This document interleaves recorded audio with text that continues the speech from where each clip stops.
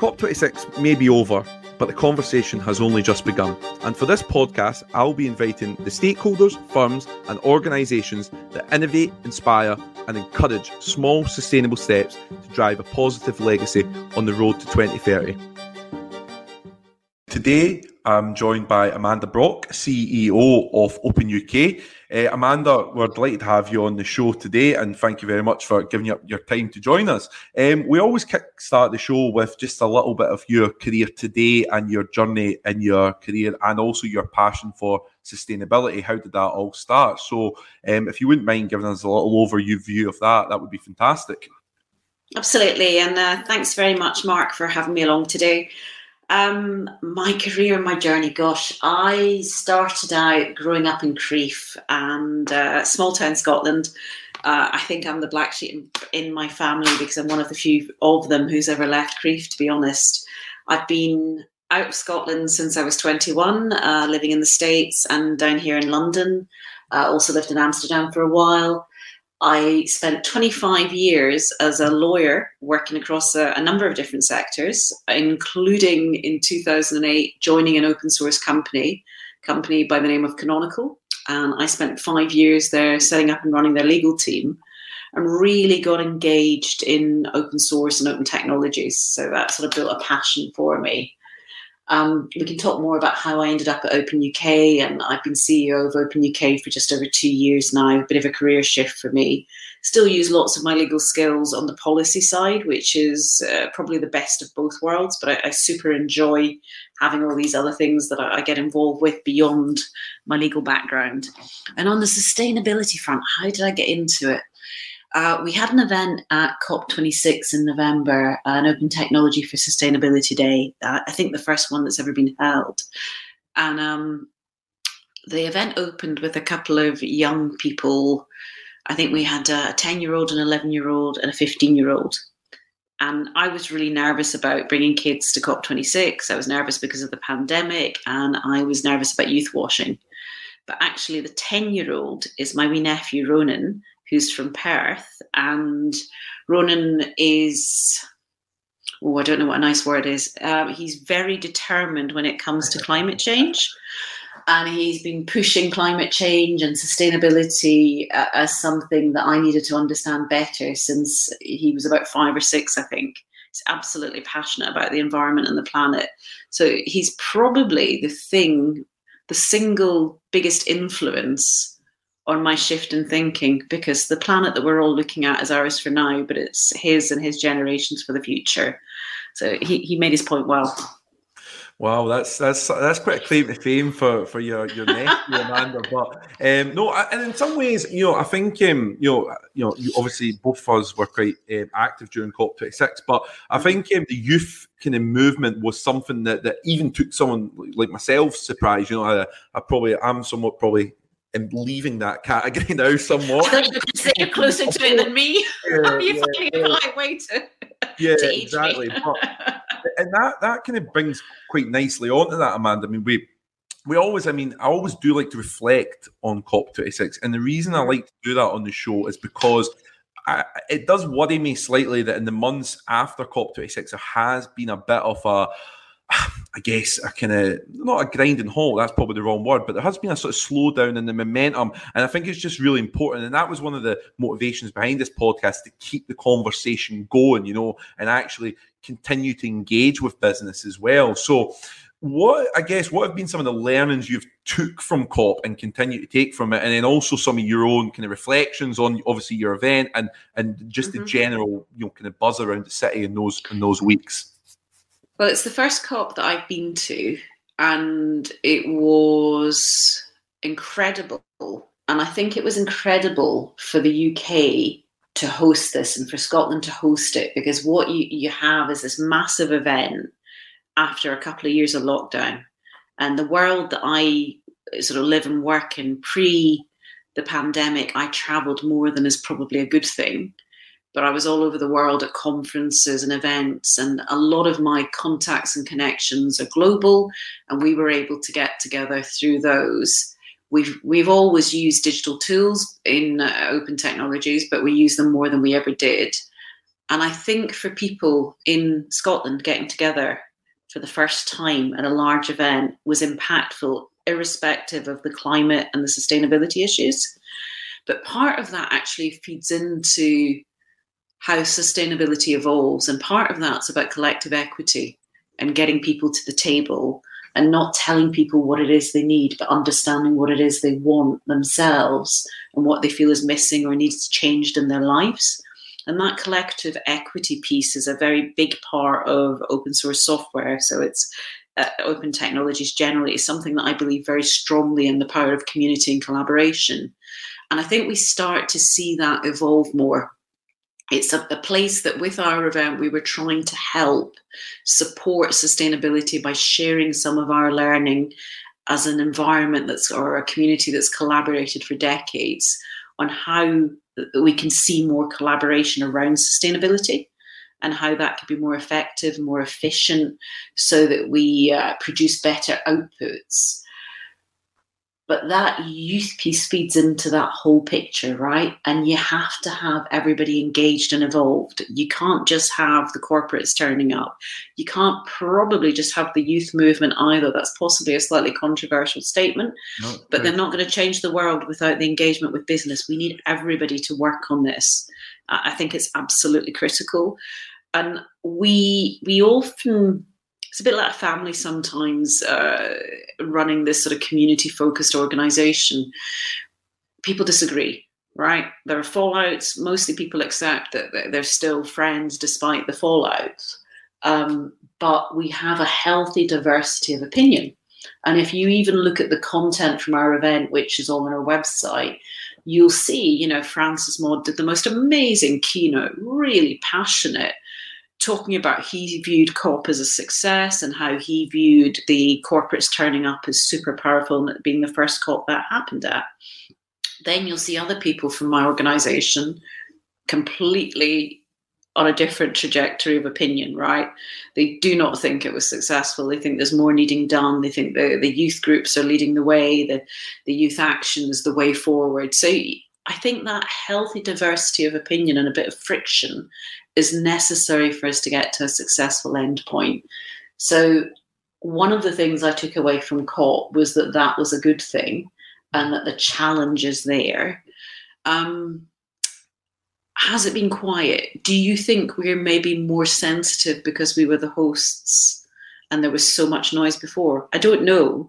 It's not been quiet. There is that Scottish psyche about maybe not getting above our station or something. I don't know. Yeah. Who do you think they are? Yeah, no, absolutely. I totally agree. It could be a bit of that. But I also think if we look at my organisation, I said I was worried about youth washing. I didn't want to be in any way associated with anything like that. I was worried about greenwashing. I was worried about hosting a big event and then not delivering afterwards. And we've been off working on what our next deliverables are with the learning that we had. So we hosted this event for the first time. We were really lucky. Federated Hermes had built this massive space right next to the hydro, and we had all of it, and we had a really successful event, I think. But how do you measure success? So we're now working to build a follow-on event 1 year later, and we're working on a number of different work streams and activities that will deliver that 1 year later, because I really want to make sure that we're held to account by ourselves and that we sort of measure our achievement. And, in an ideal world, and assuming we can raise the money for it as a small not-for-profit, we'll do a 1 year on, a 2 year on, and keep going until the work that we need to do is done. Yeah, I think that's powerful as well, Amanda, that you've got that in sight as well. As an organisation, you're thinking about the future for that as well. It's still an active work stream. There is a plan in place. I think there's something powerful behind that there. And I mean, just going back to the COP piece as well before I move on, I think a lot of the points here are absolutely critical, and we mentioned about the business and the youth and the disagreements and agreements and and what and so on and so forth.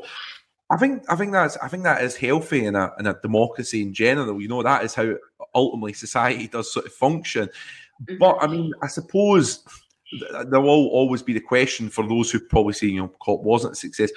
Yeah. Are corporates doing enough? I mean, there was a report came out, a couple of weeks ago showing that actually at the top level, quite a number of them are failing significantly on net zero targets, apart from, maybe a small handful. And, we're obviously seeing right now in Scotland as well with the kind of energy crisis and oil and gas are, making billions in profits. Are they doing enough on net zero? Do they need held account more in terms of what they're actually investing in, or is it all just profit for shareholders? Where's the balance to be struck? It's really interesting. One of the points that Francis Maud raised was that lawyers are responsible to some extent. And as an ex-lawyer, everybody sort of looked at me, and I've been getting a bit of a push around it. And as an ex-lawyer, maybe I'm more willing to criticise lawyers than if I was still practising. On the other hand, I also understand their pain and their problems. But when you're in a company, what you do, because you have a duty to the company, is you protect the organisation and you put in place processes and procedures that make sure that the company is protected. And if you give lawyers profit and shareholder value and perpetual growth as their targets for the organisation, then their duty is to make sure that you're doing things in an appropriate way to achieve that. And it's not just the lawyers, it's the whole management structure. But the lawyers in particular, when it comes to risk, they are responsible generally for signing off processes in these big companies to make sure that the least or the most risk-adverse route generally is followed. And I think there needs to be a wee bit of a shift there. So instead of taking the most risk-averse route, we take a route that is not just risk-averse, but environmentally sustainable. And I think that small change will make a shift, but that will happen partly with legislation and partly with a change in what we see driving companies. And looking at what corporate drivers are, you look at ESG, you look at shareholder value, I think we need to see a shift in models and thinking around companies and corporate value. I mean, you're probably a fan of doing economics like I am, but if you look at that whole picture, creating a broader playbook, creating a broader scorecard for corporates is going to be really, really important, because ultimately perpetual growth was going to run out at some point. It has to hit a wall. It can't continue for infinity. It's just not physically possible. So we have to sort of own that a bit, I think, and sit down and rethink. And when you're doing that rethink, going back to that collective equity term that I used, I think we need to be broader in who we consult and make sure that those whose future we're affecting are at that table, going back to the youth movement. I think you're absolutely spot on, Amanda. And there's a few things there as well. I mean, just taking that point there, who are we affected? I was at a few events and we spoke quite a lot about the kind of global south as well, and how do we bring them to the table, and those who are slightly further away, in terms of geographically, but also in terms of other kind of social economic factors as well. How do we bring them closer to the table? And I think that's something we all need to get better at, in terms of our own respective organisations and others as well. We always need to keep striving for that. Another point you made there as well, Amanda, on the legislation front and the kind of economic piece. The podcast previously with Benjamin, actually, we spoke quite a lot about this economic front. But one of the things that is quite interesting on the legislative front is, we've also the impact of like the 5 pence carrier bag, 10 pence carrier bag charge.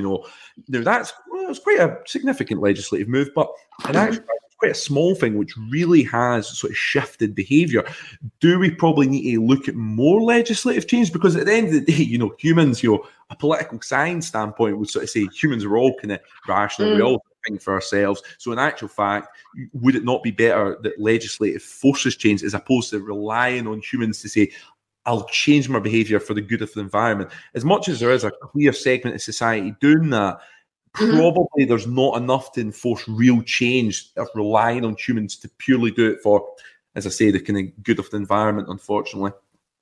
It's not really OpenUK's focus, so purely answering from a personal perspective, yes, it's probably better that you make people like me do what they ought to do. And, I'm as guilty as everybody else. If I think about it from my sort of skill set and organisation perspective and technology, one of the things that we regularly say and said through COP is that technology will never be the solution.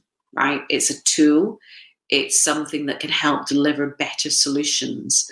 But when we start to look at that and how we are impacted by it, if you open it up, what that means is that you're sharing, and you're sharing the sort of know-how in the source code if it's software. You're sharing the data that gives you the stats that allows you to build stuff if you're looking at data, or to provide better services and things. So that openness creates trust, it creates transparency, but it also allows more engagement, and that allows entry to markets, and it allows building systems without the same costs. So there are real values there in that openness around technology. It also allows recycling of code, but it allows products to last longer because you can open it up and fix it. Now, you and I'm guessing that you don't code, I don't code, so you and I probably couldn't hack in there and fix it ourselves, but we can find somebody who has those skills.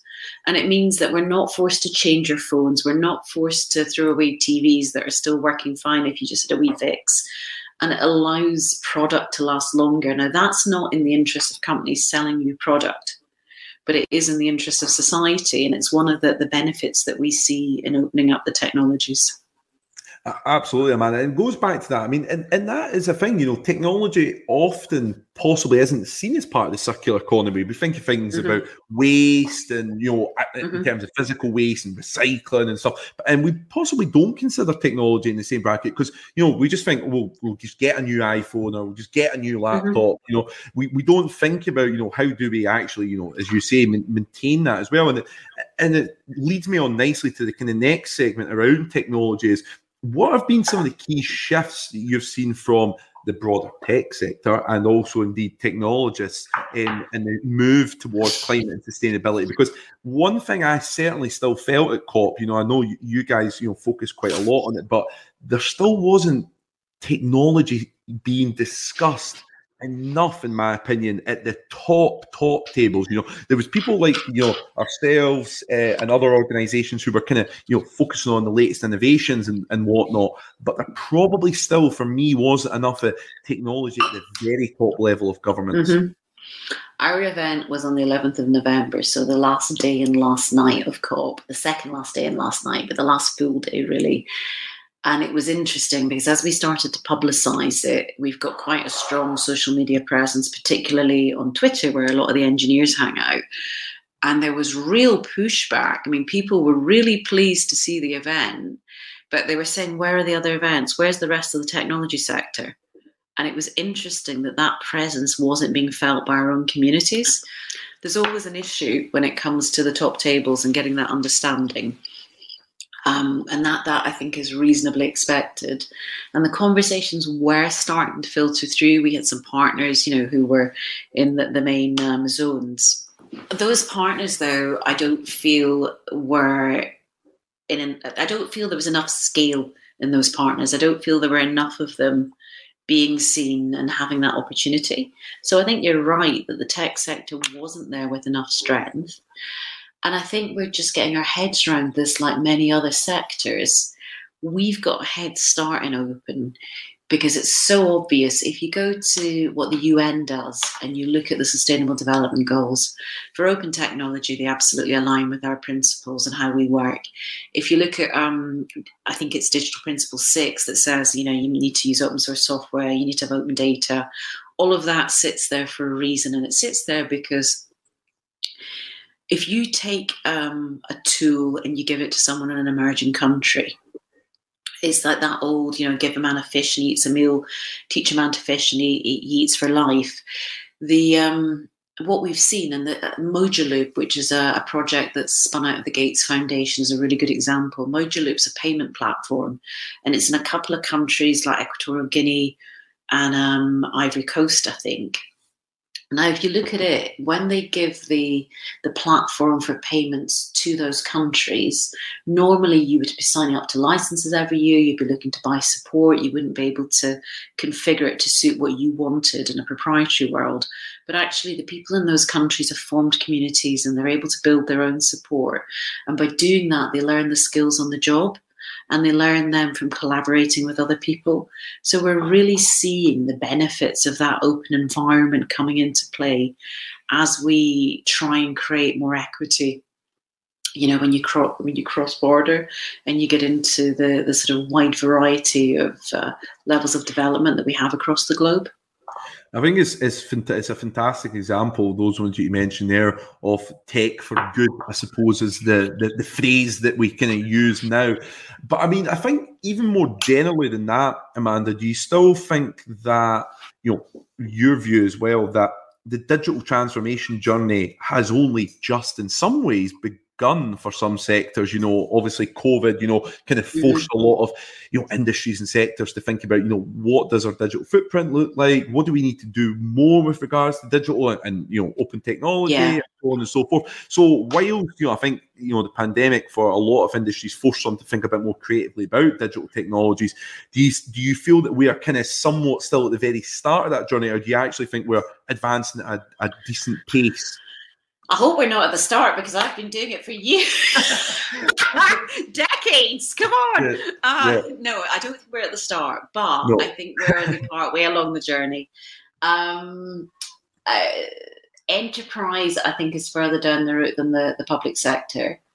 I think that it's patchy and there's a lack of joined upness and cohesiveness when you look at what people are doing. And certain things have been done in a rush, which means that they have to go back and be fixed. Last year, I think I told you this before, last year I worked with the Energy Digitalisation Task Force, and they pulled a report together, which is now published. It was published about 2.5 weeks ago for the Energy Minister. And they're talking about building the digital spine and the infrastructure for the energy sector. And it's interesting that they're now looking at how do we do this in a cohesive way that allows, like the open banking stuff, it allows for customers to be able to move and take their data from one provider to another simply. It allows small suppliers in the supply chain to come in and build apps on top of things and interoperate. And that to be done in a streamlined and sleek and ultimately open. I'm sorry I keep saying open, but it is the future, but an open way. And that report, I believe, has been really well received. But the interesting piece is this spine and the fact that they're talking about the infrastructure of our public sector being digital, which it isn't fully yet. I mean, we're all on our phones and using apps for everything. Sometimes that's not a good thing, I know, but it is the way that we now interact with each other. And it is getting better and better. But as that public sector and those public services that we rely on, that critical infrastructure becomes digital, we need to know that it's built in a way that's transparent, that creates trust, and that is secure. And we also need it to become something that we recognise in the way we recognise hospitals and roads.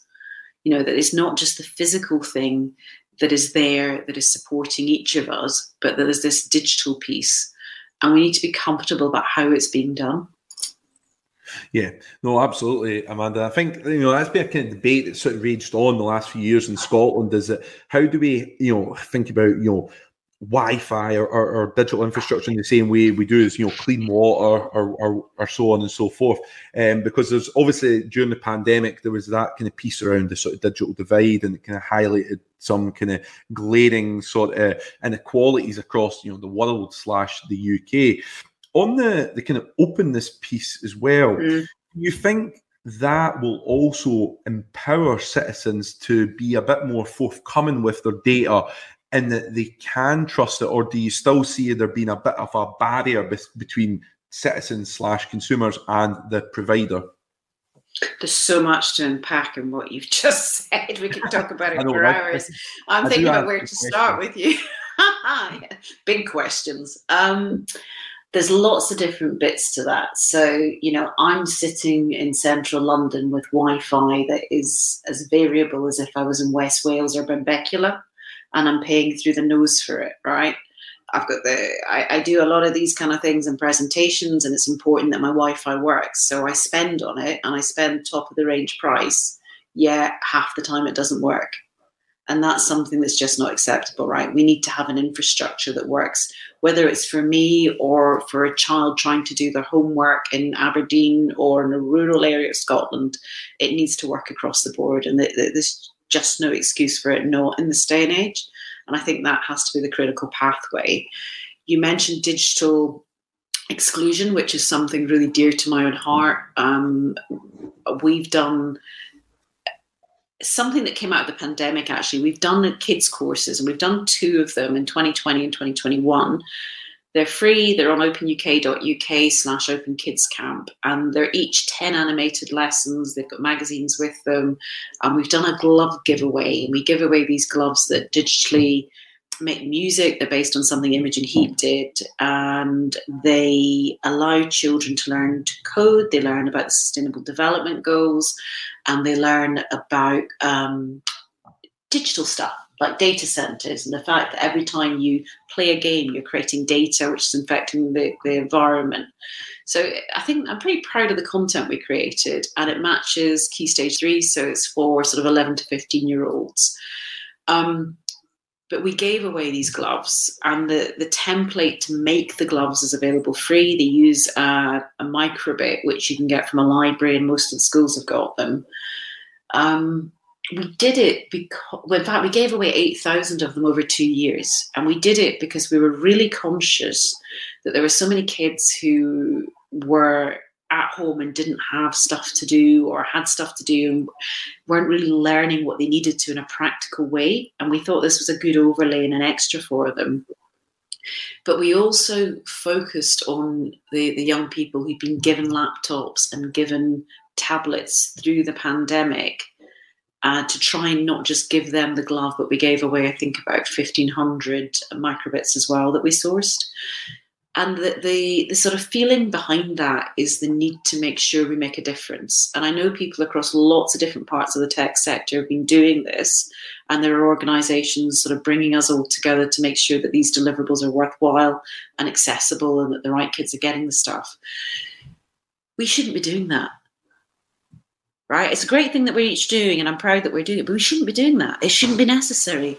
You know, the fact that children need these digital devices to do their schoolwork, they should be provided for them.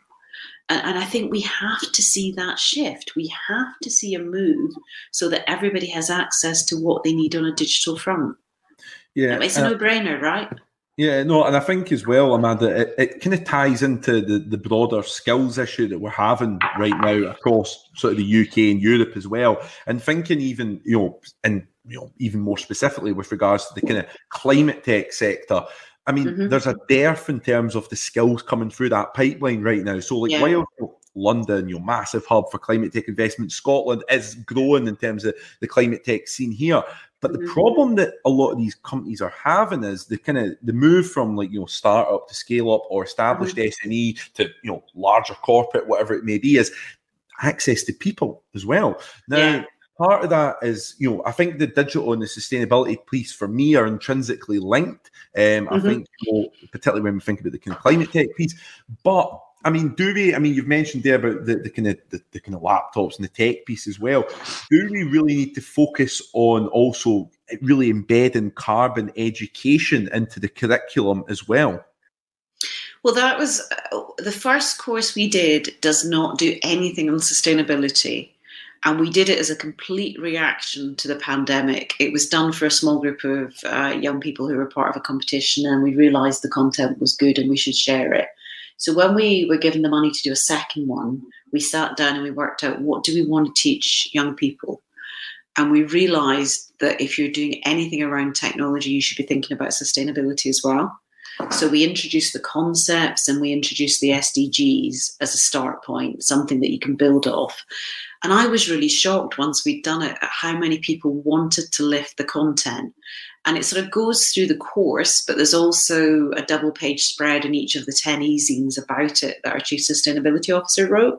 And I didn't realise that there isn't a lot of education for young people on that stuff already. You would just expect it to be there. So again, anybody who wants to use the content that we've shared, it's Creative Commons. You can take it and you can reuse it. You can use bits of it. It's fine. But we also discovered that as you say, there is this pipeline issue.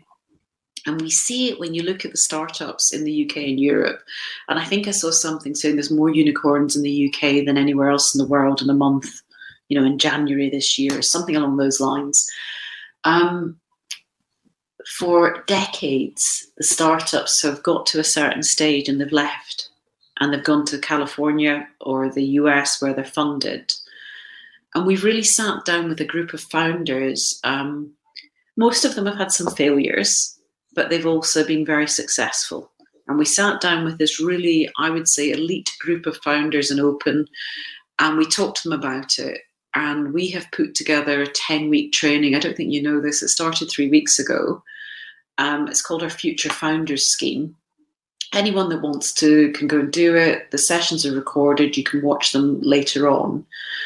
We obviously focus on open technologies, but a lot of what we're talking about is stuff that you could use in any kind of startup. And frankly, if you're building anything on tech, you might not consider yourself an open technology business, but you're going to be using a fair amount of it, whether you know it or not. So what we've done is look at things like product development, revenue generation, hiring communities, when do you hire your first employees, the stuff that doesn't really seem to be being taught widely enough. And we've put that out there as well. And we're working with a number of universities on building some modules because, again, it's not just the engineers, the business people. One of the reasons the startups move is the funding. Another reason is that there aren't business people with the tech skills available at the scale that we need them. And we need to teach more of these business schools. And back to the lawyers, we need more lawyers that understand this stuff. So we really need to build a broader ecosystem. And it's not just Scotland, it's across the UK. We need to build and share these skills and make sure that there's a pipeline coming through. I think almost more close to my heart is the fact that we're looking at building a module for apprenticeship schemes too. And I do believe that for many people, university is not the right option. It's not necessary. It creates debt that they don't need to carry through life with them. And if you can go into a role that's practical without going through a university course, but doing an apprenticeship scheme, to me, that's a no-brainer. Yeah, and I think as well that these types of things, I think tech companies in general, but more specifically on kind of climate green tech, is something that they probably need to consider as well. Because if you're not getting your talent pipeline coming through the traditional routes, whatever that may be, then it's probably worth investigating other avenues as well. And I think we're probably talking here about kids leaving school and whatnot, but I think there's also probably a role here as well in the workforce as a whole. How do we upskill and reskill employees in the kind of sustainability agenda? Because a lot of it will be, frankly, alien to a lot of people in terms of their 30, 40-year career today. The word sustainability or climate change has been seldom mentioned. So I suppose it's a balance of that pipeline from the education piece right through to those in work. It's been a learning for me, right? I said to you, my nephew got on my case a few years ago, and I think we were one of the first of our kind of organisation to bring a sustainability officer in. And we brought a chap called Christian Perino in just over a year ago. And Christian would give me a row, first of all, if I was talking about climate change. He wants us to be thinking about sustainability because climate change is massively important, but it's part of a bigger picture. And that sort of feeds through into a mentality. And the mentality is that sustainability has to be part of everything we do. So we have to see those correlations, those patterns, those connections, whatever it is we're doing and whatever it is we're thinking about. So I totally agree with you that we need to get people educated in green tech, but you're not going to start there. You're going to start by explaining to a young person or somebody in business what sustainability is and why it matters and how it impacts every aspect of their daily life and their business. And then with the technology piece, I think it's very, very similar in just bringing that along the journey. Yeah, I think so, and it's very similar. The technology and the sustainability piece. A lot of it in some industries will, as I say, be fairly alien there as well. I mean, in terms of the sector itself, Amanda. I mean, I think you mentioned there now about us constantly be on our phones and stuff. And I remember one stat that always sort of amazes me is that, every time you send a thank you email, it's the equivalent of sort of boiling a cup of tea, So does the technology sector also have a role in the same way that aviation, in the same way oil and gas? Does our sector also need to reflect a bit more inwardly and think, right, how do we drive down emissions in data centres? How do we look towards more sustainability? Because sometimes I think possibly, and this is maybe been a bit harsh, is that the tech sector maybe think, well, we're not drilling oil out of the ground, so actually we're not as bad as, the oil and gas sector or the aviation sector, but data centres clearly have a key role to play in our net zero journey. So is there a balance to be struck there as well? Yeah, and I think there is a balance, but also it goes back to what you were saying about education and understanding. I've learned a lot in the last 18 months about data centres, probably more than I ever wanted to know. Part of that... terrifying. You know how I feel then. It's an education journey, but it's also quite terrifying as well. Yeah, it really is. And understanding that any interaction you have with a piece of technology means that data is being processed is critical. And we started a project, I think this time last year, and it was a blueprint for the data center of the future. And for that blueprint, we were building an open technology, the hardware environment that was open, running open source software and using open data, all of which, when added up, reduced emissions by, I think off the top of my head, it's something like 70+%. And it's moving to technologies like containerization, which has all been built on open source that allows virtual machines. Doing that kind of shift means that you use less hardware, you create less heat, you have less emissions. We looked at an environment where we were looking at something that was edge-based. And by making it edge-based, you brought it closer to the user, which made transactions faster, which was useful to business. But it also allowed us to look at models that might use derelict office stock or shops and retail stock post-pandemic. And we sort of enabled it with 5G. We created something where the outputs, because there will always be outputs, by bringing it into that urban area and making it smaller and edge-based, it allowed for sort of pockets of heat generation that could be fed back into communities. So you might use it, and there are great examples of this. I think in Finland, they've got lobster farms. In the Netherlands, they're running greenhouses. It'll be Finland or Estonia. One of those two are always doing something on the tech front. You can do a data center home where it's been done by you. But we were thinking, in Dundee, you've got the Eden project being built. Why not put a data center next to it and let it heat it? Let's start looking at this. There's probably some derelict warehouse space in that vicinity down by the harbour that could easily be used for that purpose. So we pulled together a really interesting blueprint that doesn't invent much. It creates a few gap fillers, but it really brings together things, connections that maybe other people hadn't seen, to create this blueprint. We launched it at COP26. So it got a Scottish name. It's called Patchwork Kilt. And we gave it to an organisation in open technology that's quite different. We're more about industry representation, advocacy and policy. We gave it to the Eclipse Foundation, which is a traditional open source foundation that hosts code. And it's taken it over as a project and is building it out with community contributions going forwards. But when we think about that data center space, and the data transactions, the way that I've started explaining it to people is that your data is going to become the next single-use plastic. And if we don't work out ways of rationalizing and reducing those data transactions in the structures that we're using and in the way that the processing is happening, then we're going to end up with these data lakes bringing us down. They're probably the most impactful thing that we're going to have from a sustainability perspective.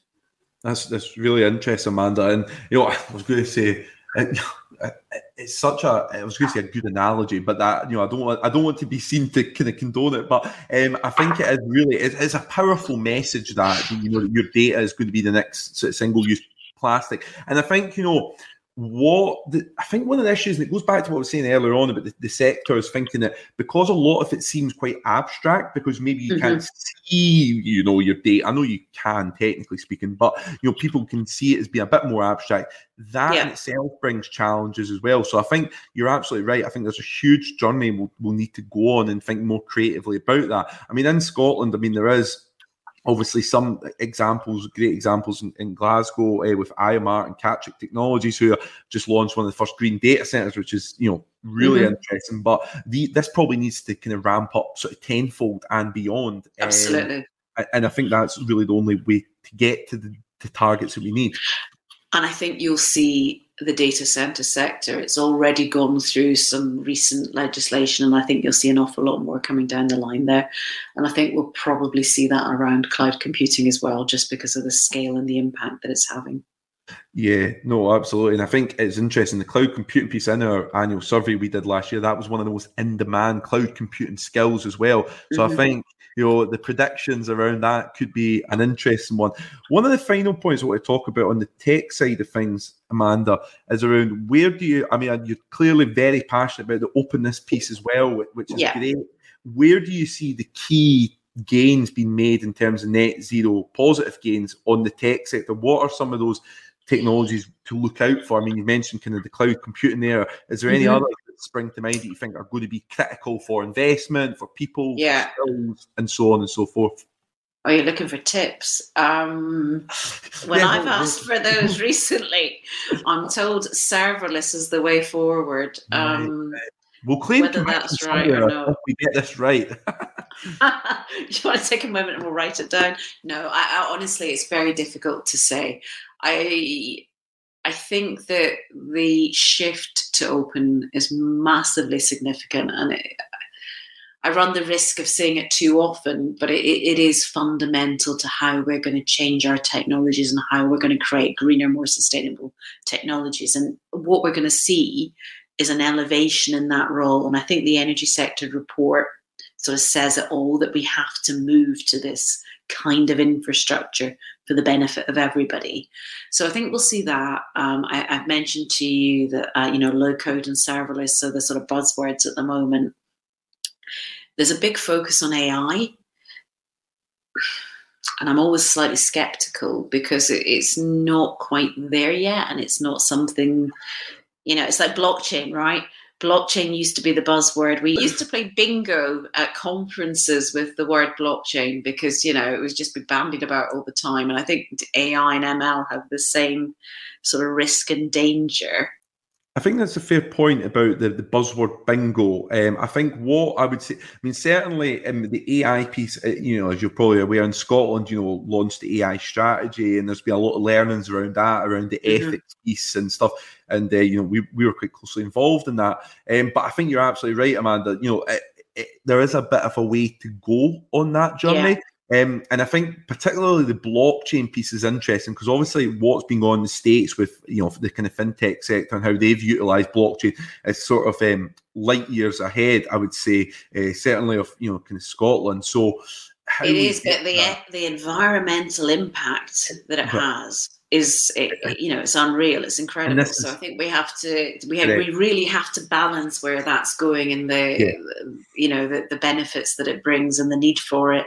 And it's the kind of thing, though, the whole DLT technology space, it should be used where it brings benefit, not for the sake of it. I think we're also looking at things like Gaia-X in Europe, building a data infrastructure model for Europe. They're looking at federation. And I think things like the federated data model, we're going to see more and more of that, where you don't have to replicate the whole data sets, but you can call on them from other places. I think that kind of structure is going to be more important as time goes by.